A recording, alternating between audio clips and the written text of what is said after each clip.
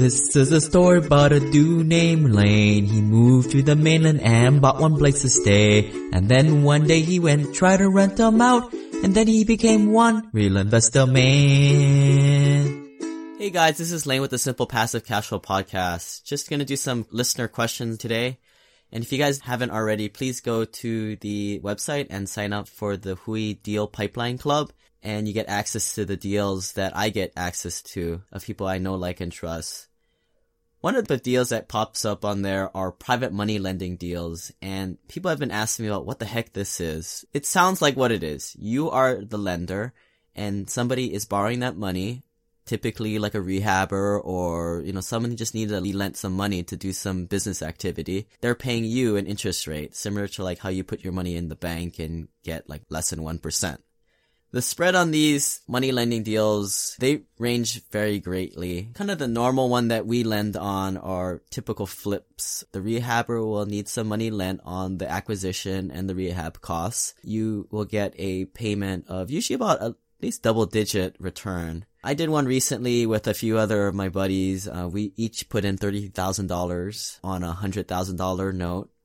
And we lent out the money for this rehabber to do a flip, and they made money and they paid us costs of using the money. The good thing about doing this is we get put on first lien on the property, and if anything bad happens, like that rehabber goes AWOL, we get title to the property and we take it over.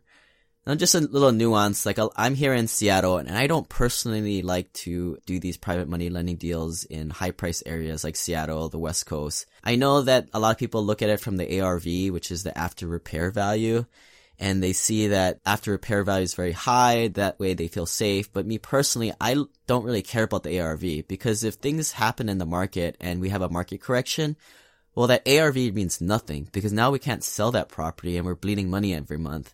What I personally key in on is if things happen and we can't sell the property, well, what can I rent that property out? And I look for the property to be somewhat near that 1% rent to value rule that I've talked about in other podcasts.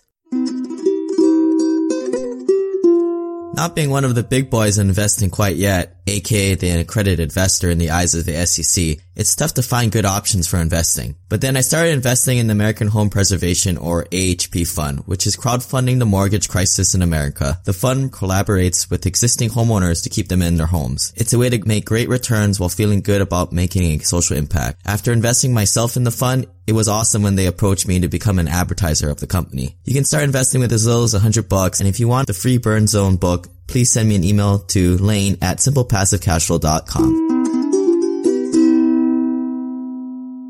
Different variations of this same private money lending is not to get the first lien, but the second lien. So the first lien is you are first in line. When something bad happens, you're the first person who's going to get paid. The second lien is when something bad happens, you've got to get in line behind that first. And many times that second lien is pretty tricky to collect your money on. A lot of my friends call this the sloppy seconds. And a lot of people don't like sloppy seconds. But you are often compensated for this higher risk position. We're looking at about 10% on the first and around 15 or 14% on the second. Plus or minus about 3% on these things, but it pretty much stays in that range. So if you guys want to do this private money lending, we can pair up, we can go 3 to a property, you guys can take down the whole note by yourself, and we can get your money working quicker and quicker. The bad side of this private money lending is that a lot of times your money's not in play the whole time. So if I send over my check for 50 grand, there's going to be this time where, the money's going to take to clear, and the money's going to come back,